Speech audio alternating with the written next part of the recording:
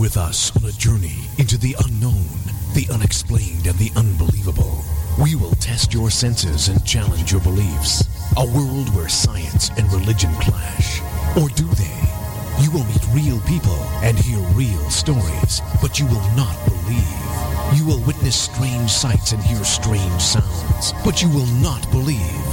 This is the New England Ghost Project. Welcome to the nightmare. Good evening, afternoon, morning, wherever you are. Welcome to Ghost Chronicles International. I am Ron Kolick, your host, and with me is the gold standard in ghost hunting, the most honorable Steve Parsons. Good evening. You are honorable, aren't you? No. Okay. You are. You have a Scottish lordship.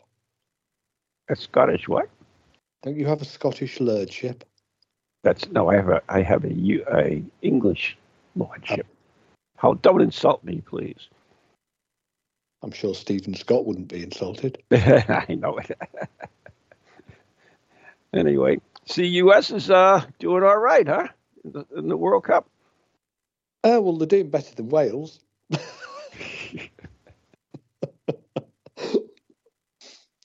Yes, an Englishman in Wales yesterday. It was a difficult position. Yeah, it's sad. I guess. No, I wasn't sad. No. Well, I'm English. Yeah, but you're also in Wales too. Well, yeah, but your children are half Welsh. They don't care. And to be honest, nor do I. I've never been interested in soccer, football. Me neither. So, frankly, 11 grown men running around a field kicking a ball. My idea of hell. Yeah, especially when they go for a whole freaking game and it's 0-0 or 1-0. It's like, oh my God. Yeah, like watching Patriot. There you go. No, Go ahead. I was just going to say, and I've been a very busy boy all week. As you know, I'm now the training officer for ASAP, the Association for the British organisation founded in 1981. The third of the big three, in effect. That's the Society for Psychical Research, the Ghost Club, and ASAP. And they generously elected me as their training officer and gave me the task of revamping their training. I know you told me that the other day, and I was kind of thinking about it. It's like, well, what the hell are you actually doing? I mean, I don't understand. I mean, you're developing a program. I mean, it's not unlike your paranormal CSI. It's not like ghosts exist, that we know that they exist. No, but ASAP is, well. Go ahead. Okay. I'm sorry. Go ahead. It's not dissimilar to your paranormal CSI. Okay. Members join ASAP, and some of them want to learn more about the actual process of field investigation. Or they may be experienced investigators just wanting to upskill, reskill, refresh their skills. And so that, although interestingly, you said the point that ASAP does have a program which it's instituting, I think reinstituting next year, where you can actually gain a professional recognized qualification. As what? As a paranormal investigator. Now, I have some reservations about it, but nevertheless, I mean, this qualification predates my time in ASAP, and it exists. And if it encourages and promotes good practice, then it can only be a good thing. Yeah, but Steve, there is a double-edged sword. I was going to say that too, because I was thinking of the same way you were. And I looked at it both ways. But you at least, when you do a program, and please correct me if I'm wrong. When you do a program like any of the programs you do, whether it's for SPR or ASAP or the Ghost Club, you're really looking at procedures rather than. Yes. Okay. All right. Yeah, it's entirely procedure-based, protocols, methods, and ethics, rather than, and of course, evaluating any data that you gather, and of course measuring stuff properly. Because Right. if you get, so it is very, very orientated towards the methodology, because you can't study the phenomena directly. You know, we can't put a ghost under a microscope, and Isn't that bizarre? we can't dissect it, and we can't, study it. So all we can do is promote the best possible practice and the best possible data analysis and data gathering in order to try to understand the phenomena better. Because the problem is, as we both know, you have a lot of chaos where you have thousands of competing ideas, beliefs, notions, Equipment. items of equipment, all making disparate and sometimes bizarre claims about what their capabilities are. Mm-hmm. And there is nothing to provide an antidote to that. You know, you see guys with their paranormal boxes, adorned with lights and crystals and guitar effects pedals and all sorts of other stuff, apparently communicating with spirit. And you have people who subscribe to that. You have people who order those devices, and often they can be very expensive. Likewise, you have people selling steampunk music boxes and coffins and all manner of other gadgets designed or claiming that they promote spirit communication. You do see the irony in it, though, that you're developing a program to investigate something that we have no proof of even existence. Yeah.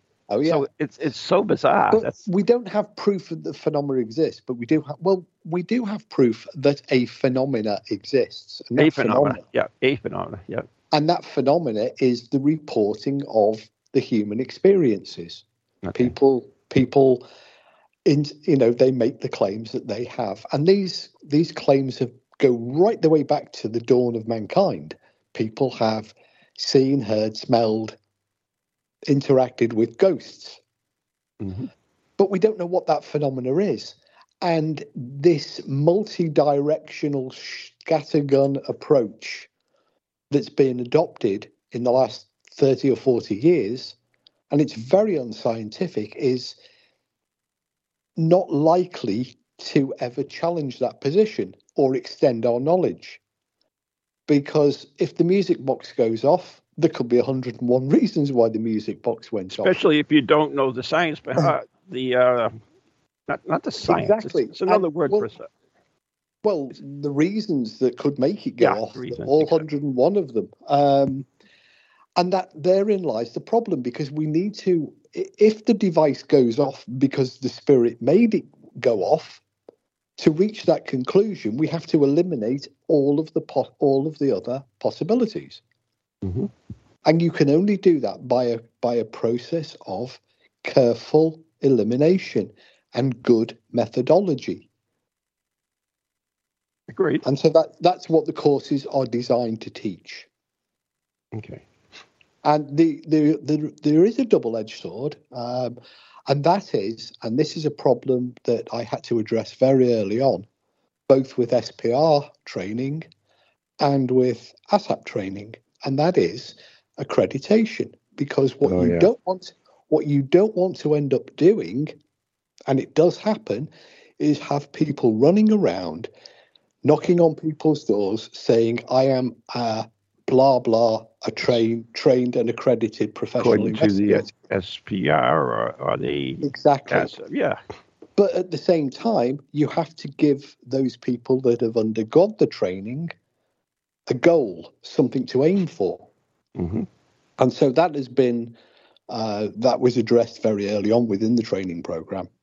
that there will be goals, but that person cannot then run around saying, hey, I am a qualified trained investigator and I represent this organization. So you can't have people pinning their badges to their websites or to their... Well, they will.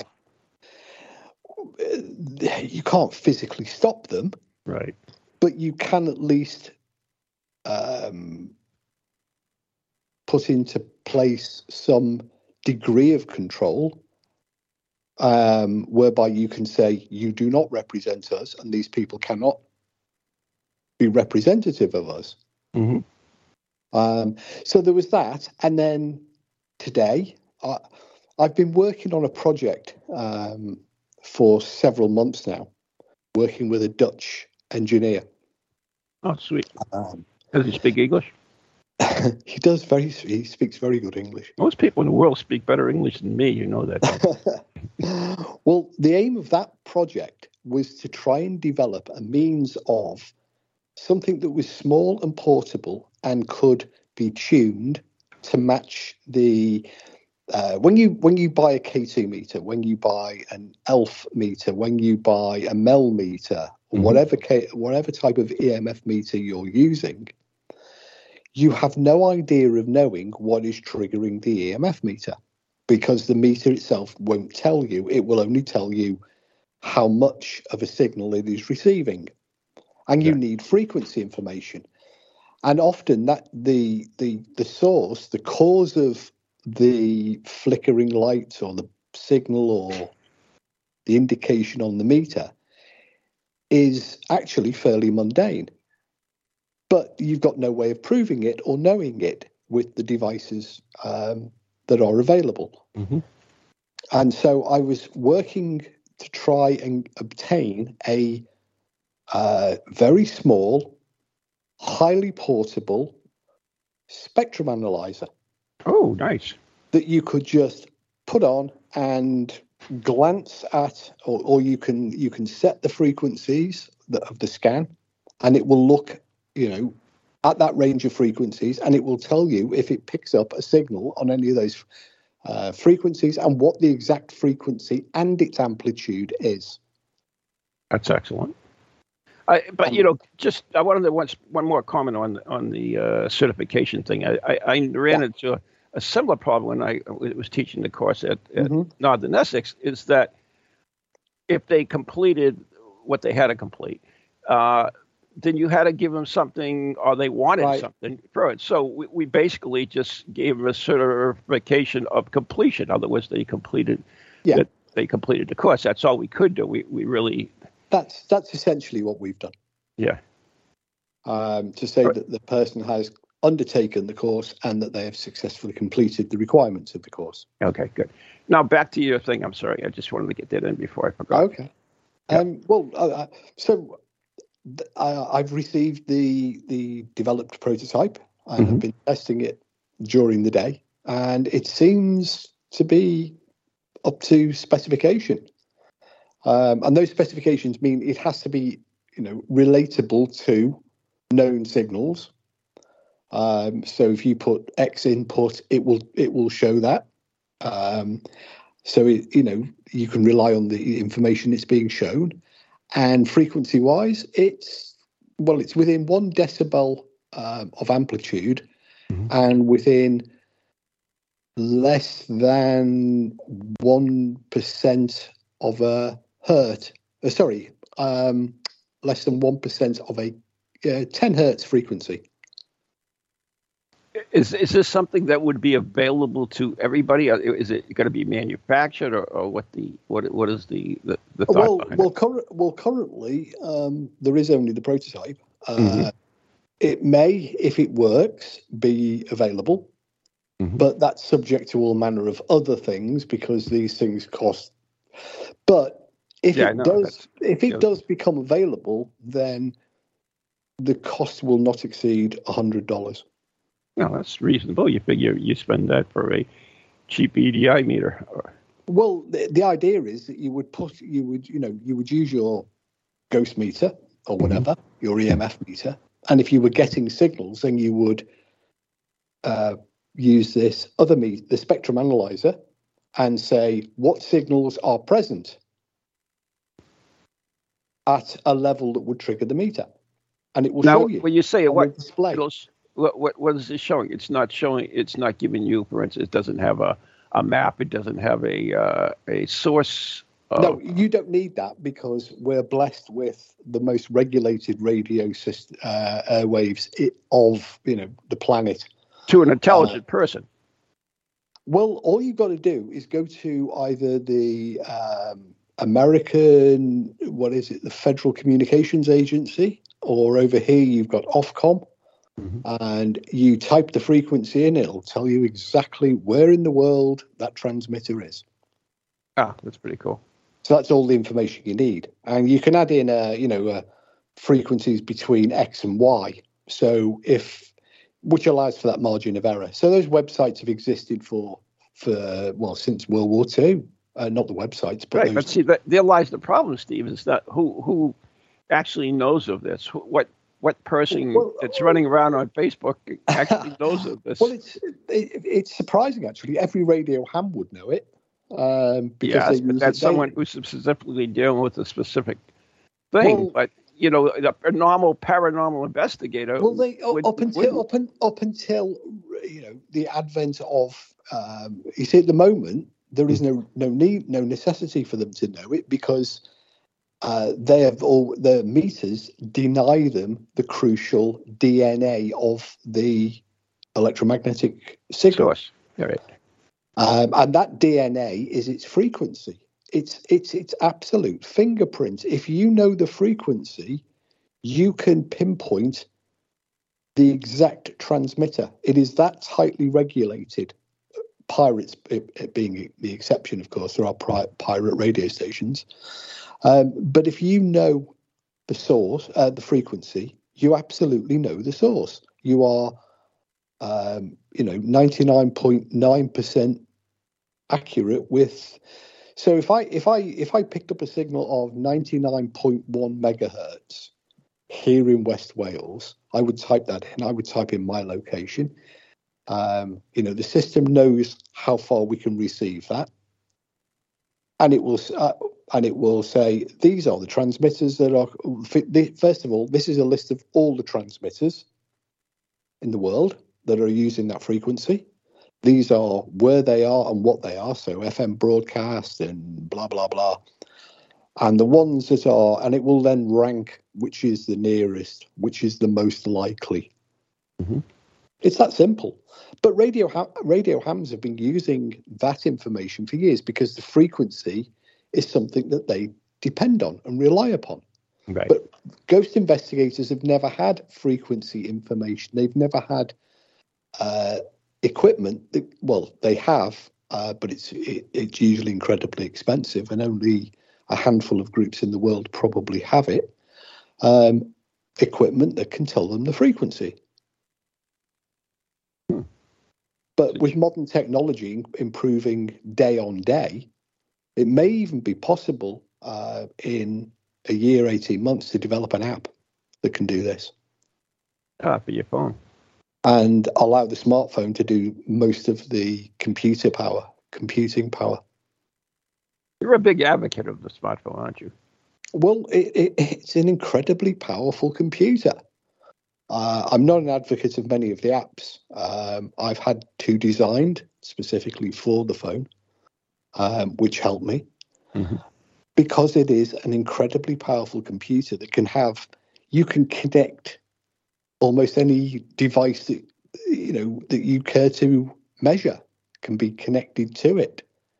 Via the port on the bottom. It's that simple, or via nowadays wirelessly. And it's so powerful. It's like carrying a full size computer in your pocket 3 or 4 years ago.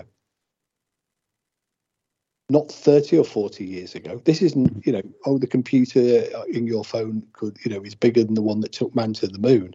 It's orders of magnitude more capable than that. It's interesting, and it means we don't have to carry huge kit bags around anymore. You've got a what's the fun in that? Well, you have inside your phone. You have a very powerful video camera, a very capable ordinary camera. You have a magnetometer that can measure, accurately and to a recognized standard magnetic fields and electromagnetism.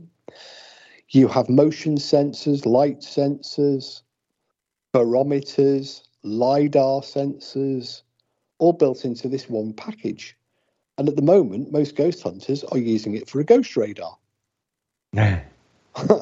It makes no sense at all. It's like having a Maserati and then put your kids in it and push them to school. Or grow flowers in it. So that's what you're working on. You are developing. Now, are you developing for all three, or just specifically you're dealing with one now, or the others? Or you've already done the field notes for the SPR and the. Well, all the organisations are now, I think, fully on board using the same set of guidance notes. Oh, they are. So that is a big step forward, because now we have a unified plan, laid out. They're not instructions that you must slavishly follow, but they are guidance for best practice. Mm-hmm.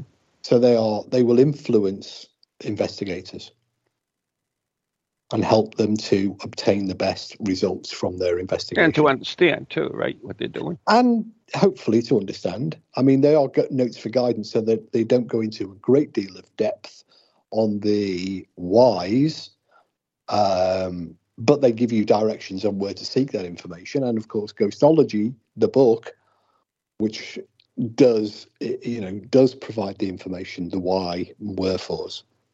Mm-hmm. Intriguing. Yeah, it's all interesting stuff. And I saw your message earlier today about you doing the notes, and I said, well, that's kind of interesting. So ironic, because of what you're supposedly looking for, and yet you're developing a course that's going to. Well, I mean, you've got to be pragmatic about it. I still maintain in my lifetime that we won't be that much further forward. But perhaps if we start looking in the right way, we might start filling in some of the missing blocks. Yeah, it's difficult. Like I said, it's incredibly difficult, because you're not going to change people quickly. In fact, you're probably not going to change many people at all. Any change is going to be slow and incremental. Mm-hmm. But hopefully, it must change as people themselves, once they've tried their Melmeters, and once they've tried their boxes, and once they've tried their music boxes, they will realize, the light will go on, and they will, it must at some point eventually start to realize these things are not working. And you can see that progression with EMF meters already. When they first came out, they were the universal panacea. Sure. Yeah. Then they discovered that actually they're not ghost detectors. Then they tried communication via the EMF meter. Then that fell out of favor. So you can see this process of discovery as people expend money and try these devices. What's funny, Steve, though, is that they have all these devices, and I've spoken to a lot of different ghost hunters or paranormal investigators, and I ask them, what do you use for equipment? And there seems to be here in the States a trend said, well, we're going back to the basics. We're going back to, the basics, by the way, also includes, dowsing. And, well, it is. Yeah. When they talk about back to basics, they're talking about going back to the spiritualist ideas. Yes. Of dowsing for it and whatever else that entails, using your five senses. And that's something I've always advocated. But the reason that's driving, this trend in going back to basics is a disillusionment, disenchantment with the equipment, because they're seeing it it's very expensive and it doesn't work. Mm-hmm. So, it's like, well, we don't want to throw more hundreds of dollars at another magic box. So let's go back and try crystals, pendulums, the old mediumship methods that themselves proved unsuccessful in the past. So, it's like a hamster wheel. It just goes round and round and round. Yeah. I mean, when in the past, too, we did have certain results with the spiritualist methods. Oh, yeah, we did. Interesting results in some cases. It's interesting, but, not enough to, advance that as like a no, but, after the break, nobody or very few people have tried combining the two, i.e. looking scientifically at the mediumship other than within the laboratory. Right. Which is true. So maybe we need to explore these methods and what underlies them, but in the chaotic world of the haunted house. Yeah, I mean, that's kind of what I'm trying to understand in the red light science, is trying to understand how these, if they work, how do they work, and are the results, can you prove the results that you gave? So, but anyways, we got to come up to the break. You're listening to Ghost Chronicles International right here with Steve Parsons and Ron Kolick on TogiNet, brought to you by our very good friends on Ghost Chronicles Radio, Patreon, Ghost Chronicles Radio. Join $3 a month and you get access to over 40 videos. And also Circles of Wisdom, 386 Merrimack Street, Methuen, Massachusetts. The Gallant Messier Family Law Group, 15 High Street, North Andover, Massachusetts. And if you're looking for a good podcast wisdom, see our friends at TogiNet as well. Anyways, we've got to take a break, and we'll be back in a little bit. Till then, ta-ta.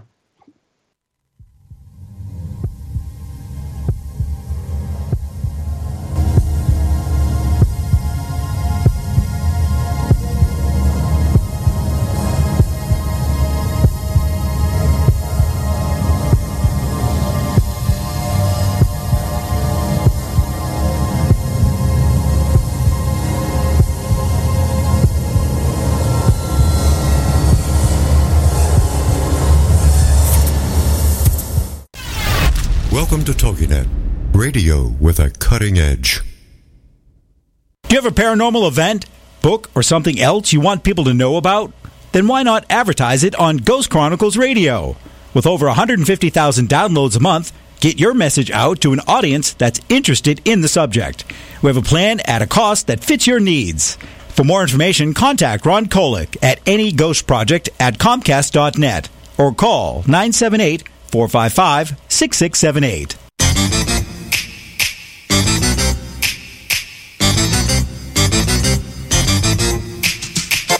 They're creepy and they're kooky, mysterious and spooky. They all talk gobbledygooky, the Parax family.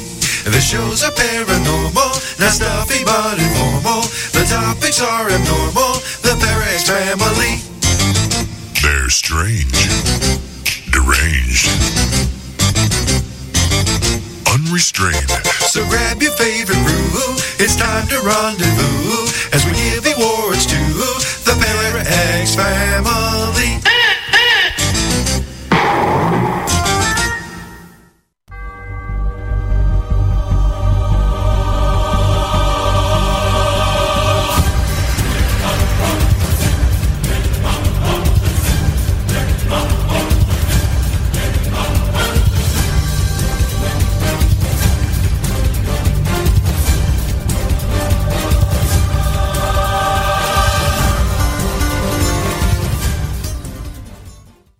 And contrary to reports that you may have heard at the end of the first half of tonight's show, our demise is not imminent.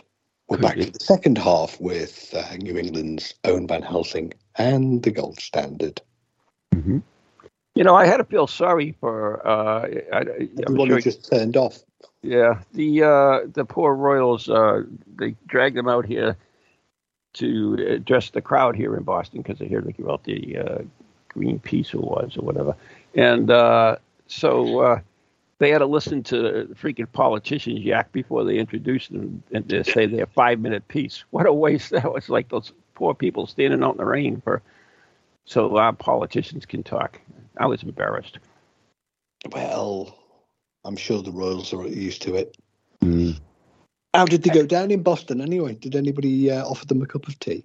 They should have. I found something interesting, though, about them. There's this woman who went on a canoeing trip in 1992 in the Saco River up in Maine, and there was a little boy there with them, and it turned out to be Prince William with his bodyguard. Well, he had gone to school with one of the friends of theirs and who was involved in this trip, and so he was invited, but no Diana, no Charles, just William and the bodyguard. He was like 10 years old at the time. It was pretty cool. I saw the photos for it and everything. So, well, both princes, Harry and William, had a relatively, I was going to say, for a member of the royal family, the Prince of Wales, normal childhood. Oh, that's cool. As normal as is possible, given their positions. Oh, yeah. They're not exactly cosseted. Both of them have been active duty military. I can be credit for that. Yeah. Including frontline operations. And the royal family has got a long history going all the way, going right the way back to active duty. So that's sure. So that's something that they've both experienced. Both of them are, fairly normal in regards day to day. They're not prissy. If you shake their hand, they will hold a normal conversation with you on a range of subjects. So, but as regards having to sit there in the pouring rain and listen to politicians, well, I guess that kind of goes with the job. I guess. But that's being in the military service, to me, I have great respect for that because, like, even in our presidential, I would always vote for someone who was in the military service. Because, here in the United States, he's the commander-in-chief. So he's the one that sends our boys to war and a lot of times to their deaths. So at least he has a feeling of what he's doing. He's been there, done that, or she, if it ever becomes a she. That's one thing I've always took into account when I voted for a president, someone who has been in the war or in the military, at least experience that part of it anyway. So anyway, moving right along. I'm sorry. You were. That's fine because in addition to active duty, a lot of the royals have seen ghosts and have had experiences of the paranormal. Bringing it back on topic, including King George V when he was Prince of Wales. Yep. When he had a sighting, not just him but 14 crewmates at the same time. Witnessed the Flying Dutchman, or something that there was called the Flying Dutchman, and of course there are innumerable stories which the royal family have never confirmed nor denied of individual members of the royal family actually witnessing ghosts within the royal palaces. Have you ever given? If people have heard Steve's talk here in the States, then have you given it over there yet? You intend to? No. That's that was one purely for America. Oh God, you should. That was a great talk. You got a lot of nice reviews from all over the world when you did it on Zoom. I think there were people here in the UK that tuned in for it. Oh, I'm sure there was. But it's not one that it was kind of thrown together at the last minute because that was an excellent job, though, Steve. It really was. Because of the death of Queen Elizabeth, it seemed apropos to do it. To discuss King Charles.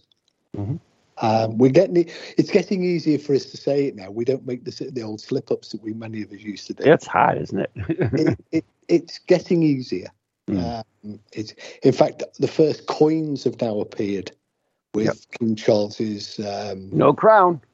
But But that's normal. I mean, that was started by, well, right the way back to George the First, Second, Third. There hasn't been a male crowned monarch represented on a coin. Yeah, that was a big deal here in the States. Years ago. Well, for 250 years, the male, the kings don't wear any form of headdress. Ordinarily, I mean, there have been special commemorative coins that do bear a crown. But no, the king is represented bareheaded. And that, that the tradition that goes back at least to George the First. Right. And beyond that, actually. You talked about George seeing the Flying Dutchman. I mean, I have been doing more and more research into sea serpents and sea monsters, and then of course I came across the one on that I asked you about. Was it Mulgar? Yeah, Mulgar. Thank you. In Cornwall, which seems to be a lot of information on that I've been able to dig up, and also how the townspeople in Cornwall killed a sea serpent and used the oil from it to light lights and stuff. And but even the USS Daedalus, I mean, not USS, HMS Daedalus. Yeah, which is another compelling story. I mean, there's so much going out there now. We've talked about this many times, and one of the things that is common between the American eastern seaboard and the western-facing coast of Europe, particularly Britain, because we are, on the west coast of Europe, the mainland, is our propensity of sea monsters and sea serpents. Now, it's been speculated that this is actually a common population within the Atlantic that just occasionally rock up in the coastal waters, both sides of the Atlantic, of some unknown species. Because there are so many similarities. I know, that's the intriguing thing about it. When I was reading of Mulgar, I'm sure I'm not saying that right, but I know I wasn't. I know you weren't, and I'm not entirely. It's similar to Welsh, so I'm using the Welsh version of how to say that word. Okay. Morgawr. Right, so in Wales, that would be Mulgar or Mulgar. Okay. And Cornish and Welsh are quite related languages. The Cornish national or native variant of the Cornish language is very similar to Welsh. So I'm guessing I'm probably close. But I'm probably crucifying it. You're doing a lot better than I would, my friend. If there are any Cornish people listening, we apologize. We apologize. But, when you mentioned it today, it isn't something that I have many books on.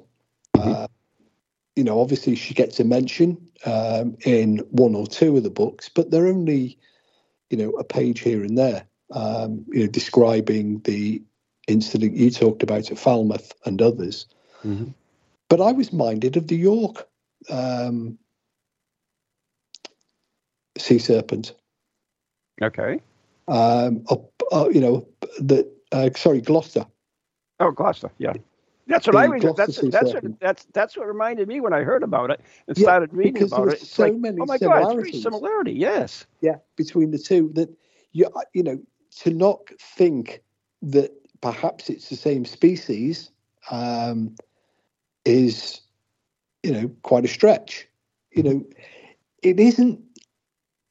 They've put tags on whales and sharks and other marine marine animals, and track them backwards and forwards across the Atlantic. Oh yeah, and they take a matter of barely a week or so to cross the Atlantic. So it's not inconceivable that we have that the Gloucester sea serpent and the Falmouth sea serpent are actually kind of the same species. Or when you think about it too, Steve, you look through all the legends and everything, they talk about, legends are legends, but you talk about some of the descriptions and there's very a lot of similarities between all the different reports. There are some that are totally different. I'm not trying to say, but there are a lot of similarities. So I'm leaning more and more that this creature actually exists, or did exist. I still think it does exist. If I'm brutally honest, because of the commonality of reports. Right. Now, they say, "Oh, well, we haven't got a body," but we don't have. When was the last time a great white shark washed up, or a lot of marine life doesn't. Or giant octopus. Well, a lot of marine life doesn't float to the surface when it dies. It sinks to the bottom when it dies, or it's eaten by everything else in the ocean, including bacteria. So, once it dies, it's not going to be around. Its carcass is not going to be around for very long, so it's not going to, ordinarily wash up. And yet, very, very occasionally, there have been peculiar creatures that have washed up, and the biologists have, in some instances, struggled to explain what it is. They've speculated it's this or that or the other. Sometimes they can explain it. Yeah, I mean, like the Montauk monster was one that they could explain, and yet even today it's still put down as an unknown. Even disregard, because the news reporters often disregard the explanations. But there is a small smattering of bits of animal, the remains and carcasses that do appear on our beaches. And, even if these things do wash up from time to time, after an Atlantic storm or a northeaster off your coast, they ain't going to be there for long before the water takes them back in again. Right. So, you're relying on somebody being there in the right place at the right time. Who knows what they're doing? For the brief, few hours that whatever it is washed ashore before the ocean reclaims it again. I mean, just today I saw, they discovered 2 new species of fish, a batfish, and I forget what the other one was, but they had never been seen before, never been discovered before, but they found 2 new species of fish. To me, of all the cryptoids, I think this one is the best chance of existing. I think that at some point we will make that discovery that there will be some. There are still unknown large species swimming around in our oceans. But interestingly, you talk about unknowns and new fishes. This past month, scientists have discovered 3 new minerals. Yeah, I saw. What was it? Wait a minute. Wasn't there a new element too discovered? Well, they're speculating that one of them might be an element rather than a mineral. Okay, yeah, because I only saw it briefly. I didn't really get into the details. Two of them turned up in a meteorite. Yes. And the third one had been acknowledged about a month previous to that.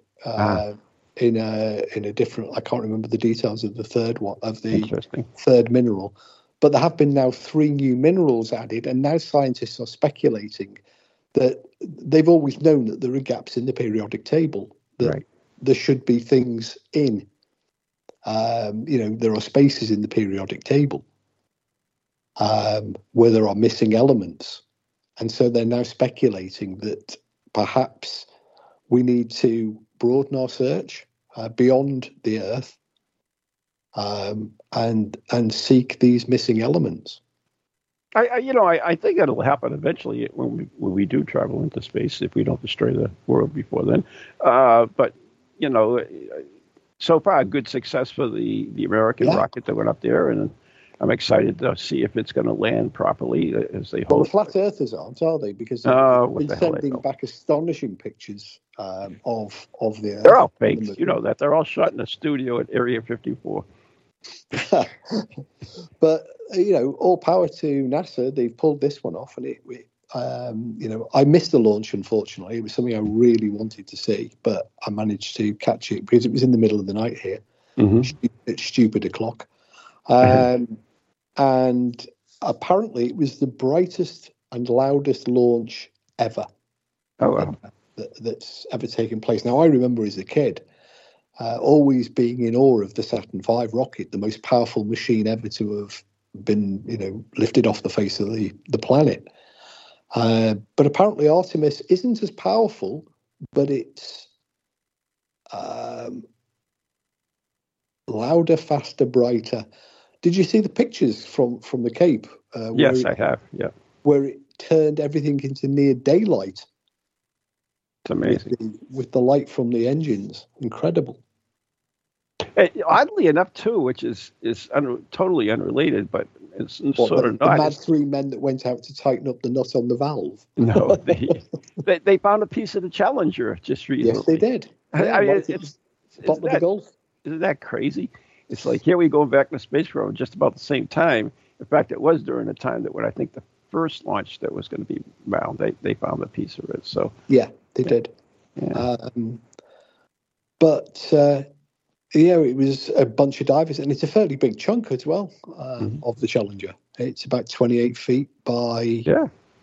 It's a big piece of Challenger. It won't help with the picture.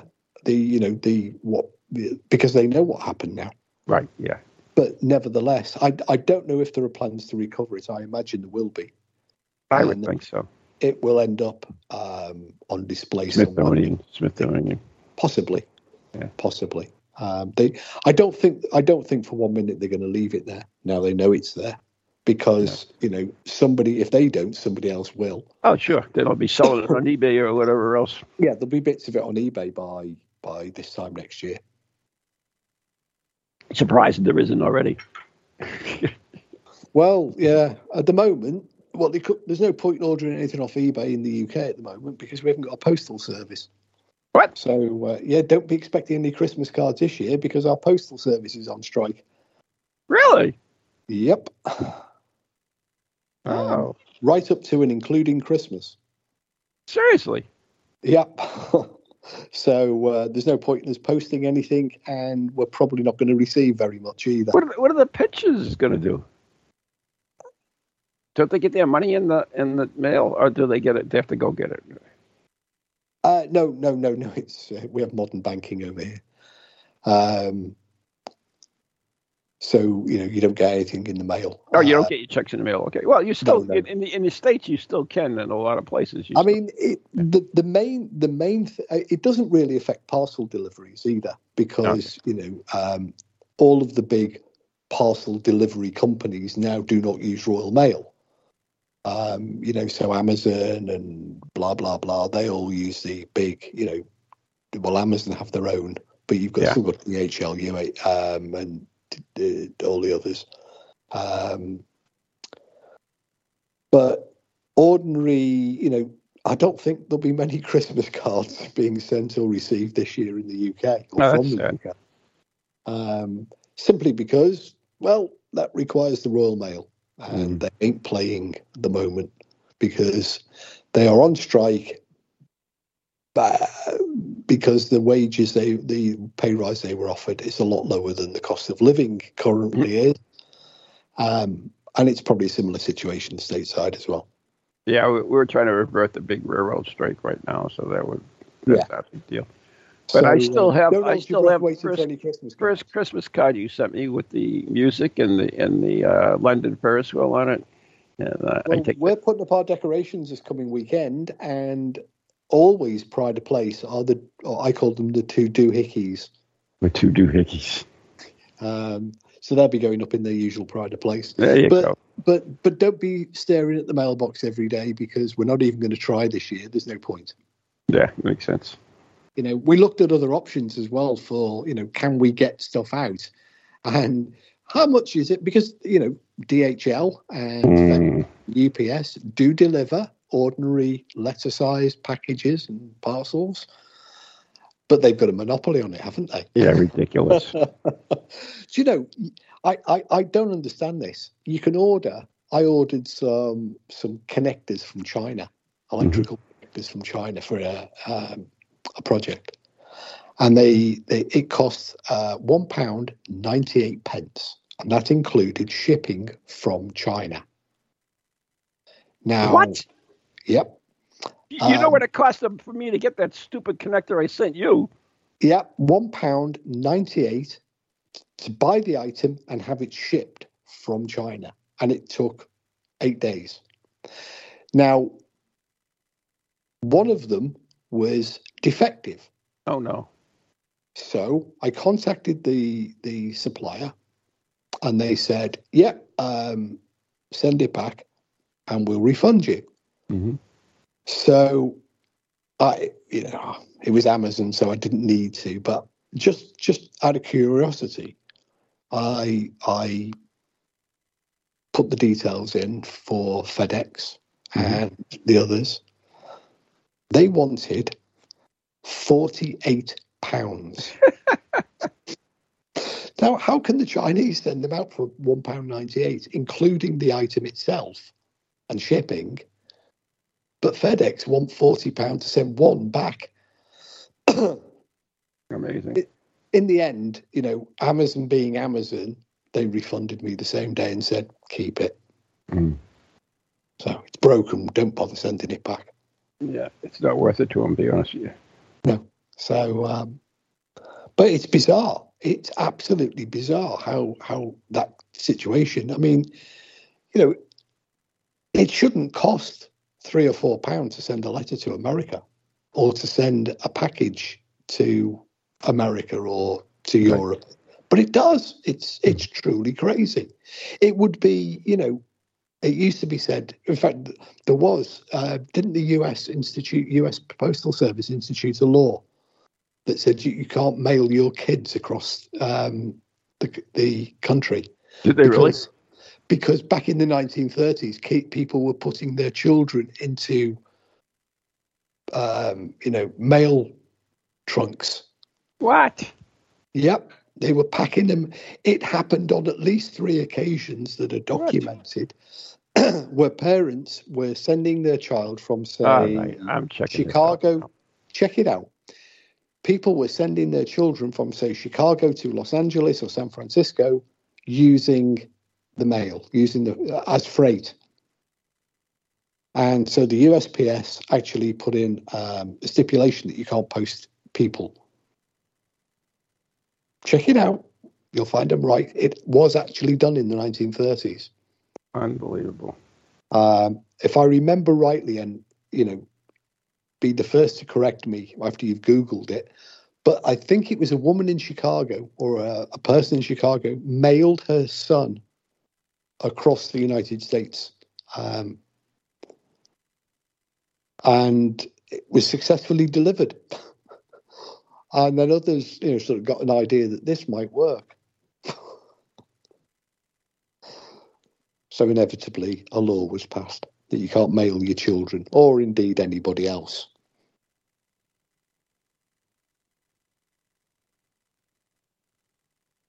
In the 1930s? I believe it was the 1930s or early 40s. It was before World War II. Okay, so we don't even mail. Let's see what Google says.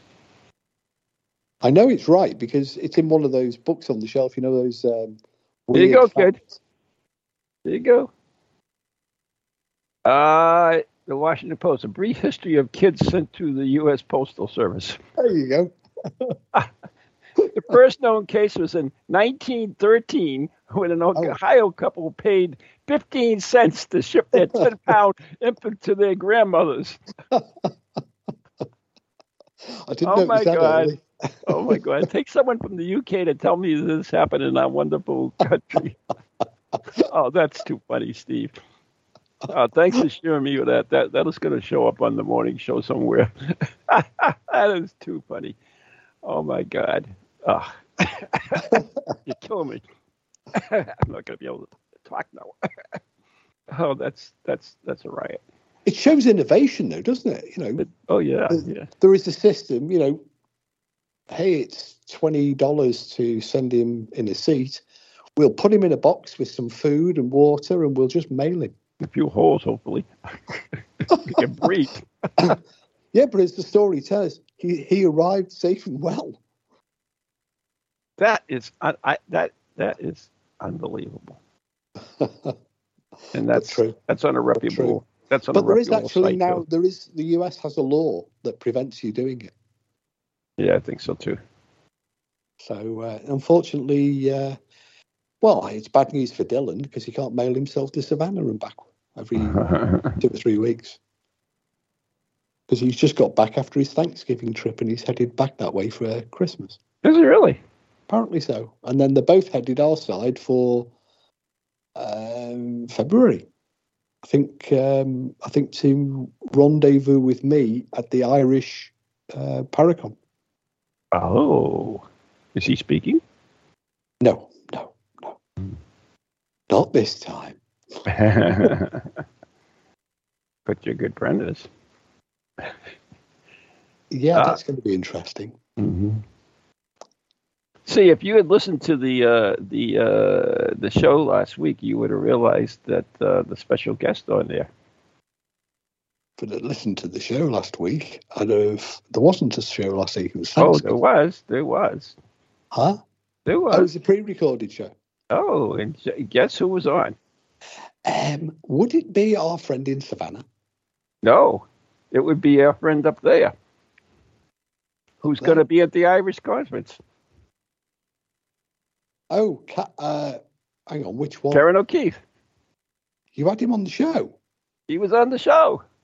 How did you pull that off? With me and Richard Felix. Huh?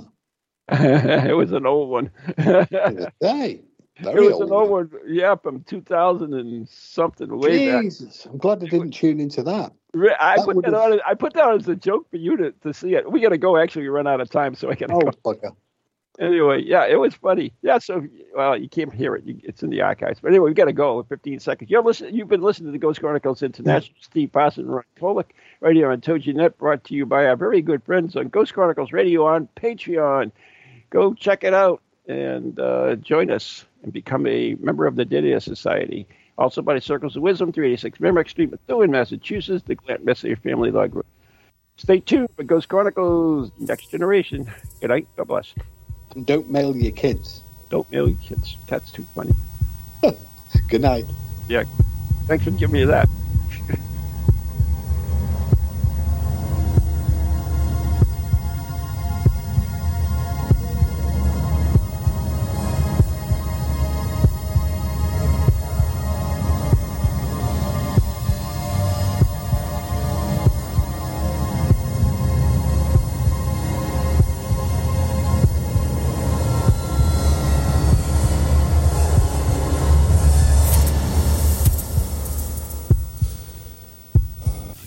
From ghoulies to ghosties, long-leggedy beasties, and things that go bump in the night.